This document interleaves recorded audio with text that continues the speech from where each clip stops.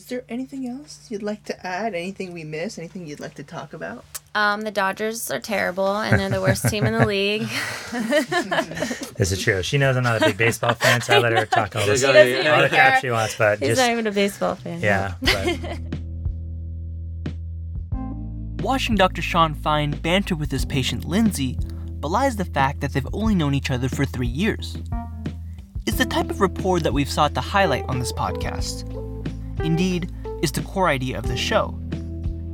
Today, we'll hear a fascinating story on how Dr. Fine uncovered a chronic GI condition. And unlike any other episode this season, his patient Lindsay is a medical provider herself. She's a physical therapist.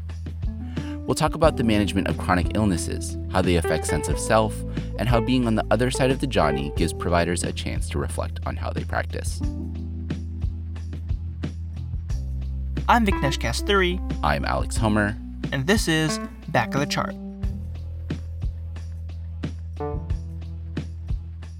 For an extended period of time, Lindsay had noticed blood in her stool, so she booked an appointment with Dr. Fine. He's the director of the Inflammatory Bowel Disease Center at Brown's Warren Alpert Medical School.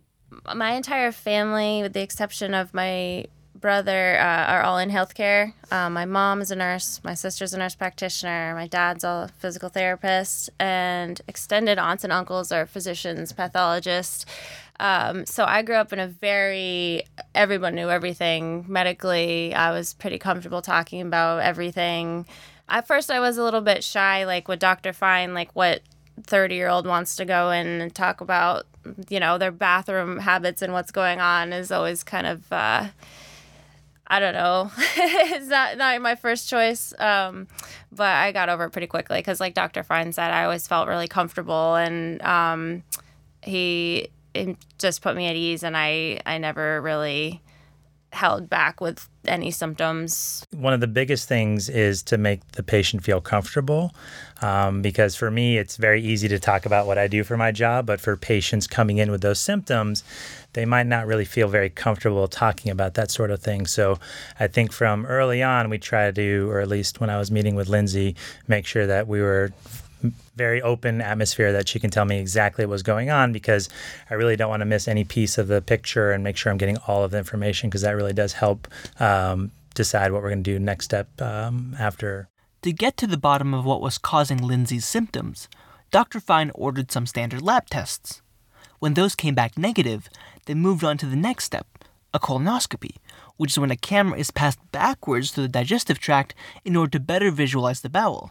I think what happened was we thought maybe initially it might have been, some constipation leading to some hemorrhoids, but, Lindsay was like, this is really persistent. And we said, well, even though blood work's normal and everything, appears to be coming back normal, why don't we take that next step and go get some more information, which is with the colonoscopy. Do you want to try to describe it from your end, or? I have a fantastic story about my first colonoscopy. It was actually around Halloween. So Wow. I went to CVS and bought Halloween candy, Miralax, and ginger ale in preparation. So can't imagine what the cashier was thinking, but my husband and I got a laugh from that. What are you going to do to those poor kids is what they were thinking. But I had a little bit of apprehension. My husband has been getting screened since he was 25 because of his father's history. So I'd seen him go through the process once before on my own, but I wasn't looking forward to it. It wasn't as bad as I thought it would be, but it was unpleasant. And then I had some fun the next day. I went to work and I was pretty dizzy and felt like I was going to faint, and ended up in the ED. And they gave me some fluids, and Dr. Fine came down to check in on me. Yeah. And I was fine after that. But it was a little bit of a little wild ride, first colonoscopy for me. I had a couple of, my girlfriends that had to go through it for various reasons, and they're like, just get your Netflix and, just be comfortable, and you tell your husband to leave and just, get through it. So, get a good book. They were just trying to get me, distracted so I wouldn't focus on it.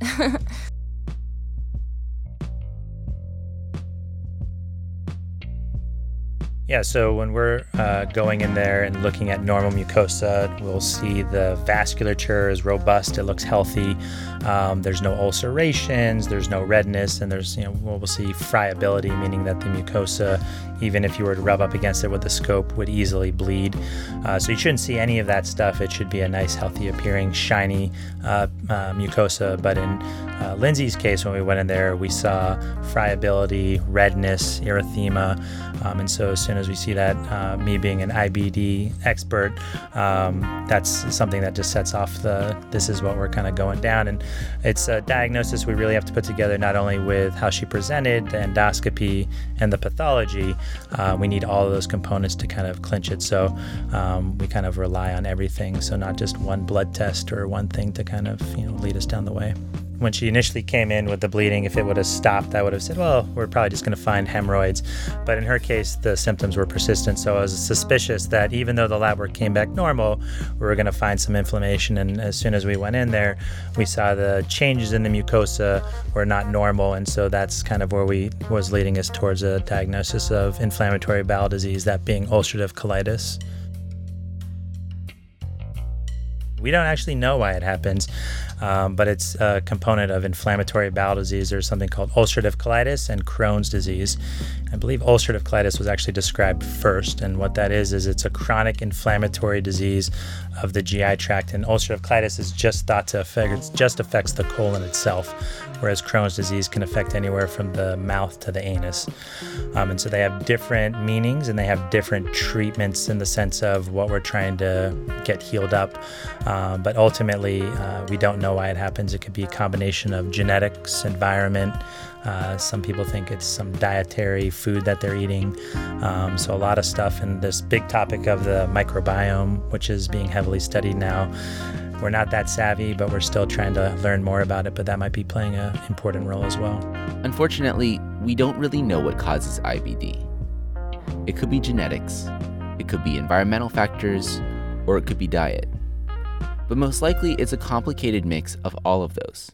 We're working towards a cure right now, but currently we address it by suppressing the inflammation. So once we figure out what's driving it, then we'll hopefully get towards a cure. But for right now, it's suppressing the inflammation and managing it. Almost like chronic heart disease, diabetes, those chronic diseases, they have medicines to kind of help out. So that's what we're trying to do right now. Boy, well, I think, what did we start you off? We started with mesalamine, which is a pill I would think I took 4 to start with a day. Yeah.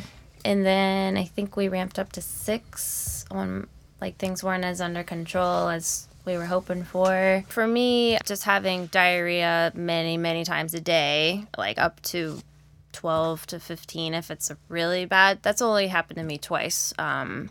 So it's not always like that. But if my symptoms are really bad, I also don't have much of an appetite, and it's hard to stay hydrated. And so I end up feeling just really wiped out and run down.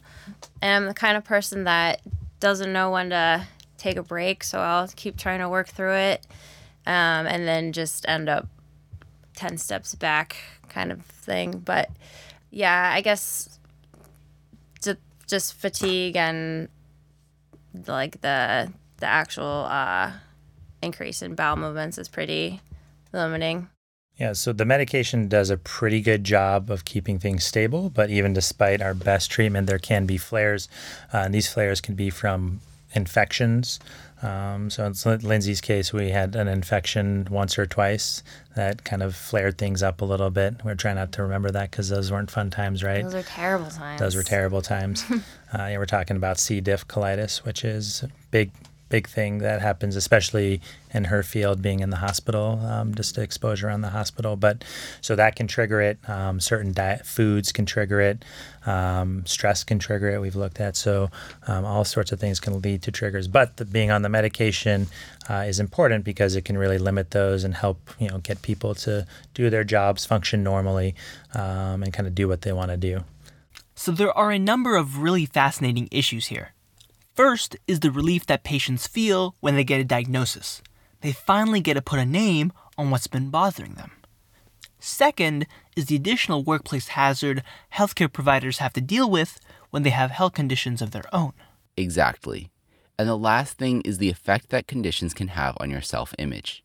If your condition prevents you from enjoying the activities that are important to your identity, then how do you grapple with your new sense of self?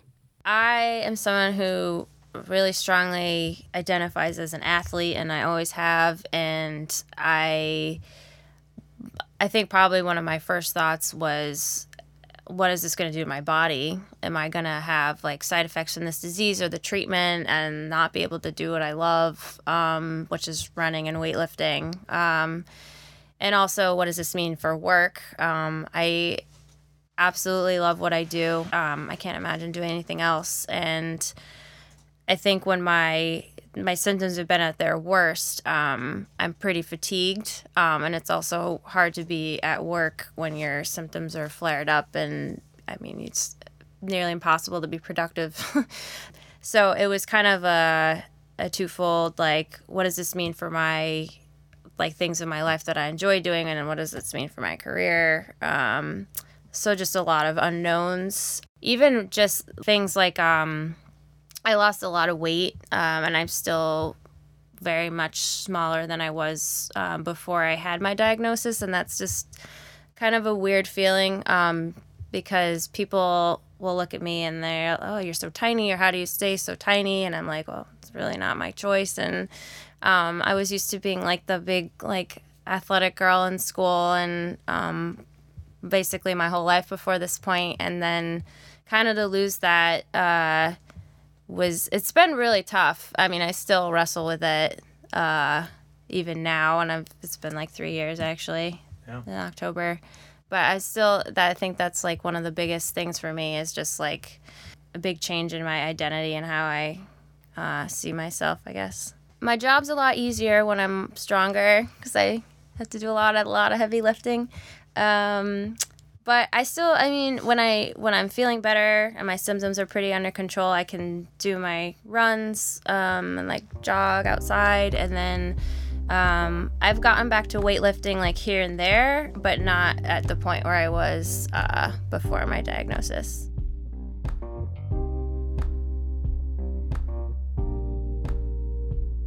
The biggest thing I've grappled with is because there are people that have it so much worse than me, so I feel guilty even like feeling frustrated or complaining to my friends or my family about my symptoms or what's going on.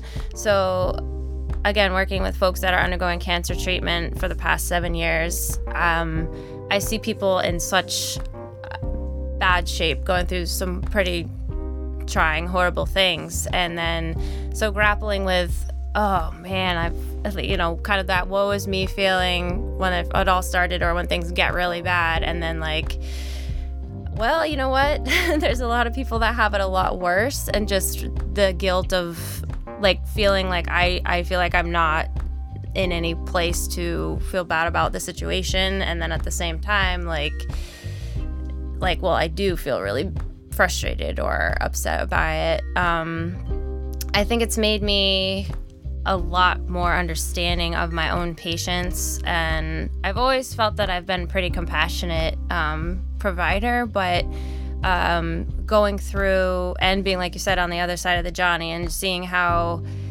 when you're in the hospital, sometimes people just come in and they start talking to you and they don't introduce themselves, and you don't know who they are, why they're there, what's going on, and just being much more aware of telling my own patients like everything I'm going to do and why, and asking if this or that is okay before I do it, and really trying to be a much better active listener for my own patients. And I think that I just feel a little bit more empathy for folks and what they're going through than I might have before because of my own experience as a patient. Yeah, no, I think I take the same approach with every patient, except if they're a healthcare provider. I know that their background and their knowledge is going to be, we're going to be able to maybe use some different terminology, or at least once we establish some terms that they're very comfortable with it.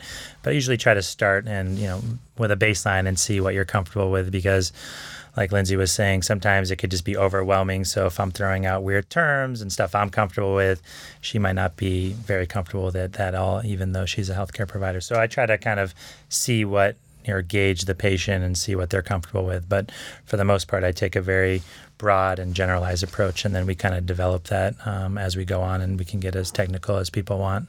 They overlap, and so even though we might think there's a clock or time we're done with the job, it really does never end. I remember actually calling you on vacation one time. I felt so bad. Yeah, no, because I knew these labs were pending, and she would be several days before she'd hear back. And even though we have people potentially covering, it's more important, for me to just take those few extra minutes and talk to her, or talk to whoever it is. And I don't think that's anything that really cuts into my personal life, but it also kind of, is important for me to do. But I'm sure for you, you do the same thing for your patients when you're caring for them, staying late or whatever. Yeah. Yeah, I mean, I pretty much, I try to treat my patients like I would want my own family treated. And so that sometimes means staying late or missing part of my lunch break. And I would rather do that on occasion and feel like I've delivered the kind of care that I would want for, say, my own grandparent or whoever it is. And just sort of approach it that way. And in the scheme of things, it's not the end of the world if I stay 10 or 15 minutes late, if it means that I've helped somebody or made their day a little bit brighter. This profession and being in healthcare, nothing beats it, minus a lot of the stress that can come down with it. But I mean, the most important thing at the end of the day is getting those patient interactions and seeing how we're affecting them and impacting them. I don't think it's second to none. I enjoy it and would never go back. I think medicine has changed and healthcare has changed with all of the extra electronic medical records and all the other stuff we have to worry about. And that really cuts into time with patients and cuts into time with home, lifestyle, writing notes from home or checking charts at home. So all of that kind of has been somewhat of a drawback. But I think as long as you balance it and kind of take things with a stride, you're still going to do at the end of the day what you want to do, and that's help patients get better and fix them and try to fix the problem. Oh man, I'm one of those lucky people. I knew from a pretty young age I wanted to be a physical therapist, and originally it didn't have anything to do with my dad, even though he's a PT. He worked in the ICU for pretty much his entire career, and I was like, I'm gonna work with the NHL team, and I'm gonna do outpatient ortho. And then I did a complete 180, and I've been in acute care my whole career, and I've never looked back. Would I do grad school again? Oh my God, absolutely not. I don't know how I got through it, but I was meant to be a PT. It's a long road for sure, but it's a good road.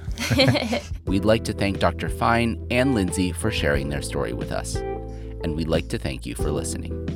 Next time, you'll be hearing a story that discusses the challenges of translation. In the meantime, if you like this episode, please subscribe wherever you're listening right now.